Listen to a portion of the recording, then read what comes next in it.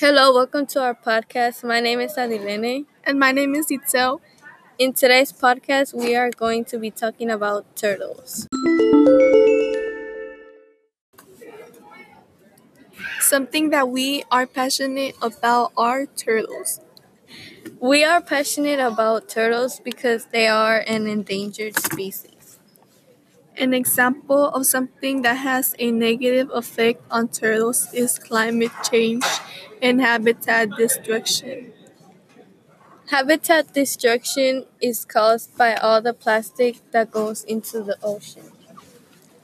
We can save the turtles by reducing the use of plastic and recycling.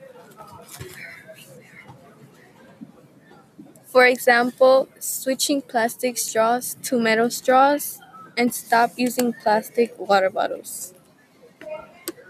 Turtles are important because they play an important role in the ocean's ecosystem.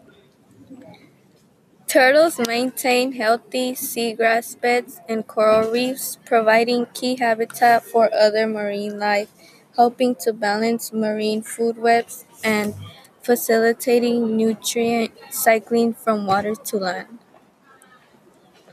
If turtles were to go extinct, seagrasses would die off and it would affect marine life and eventually humans as well.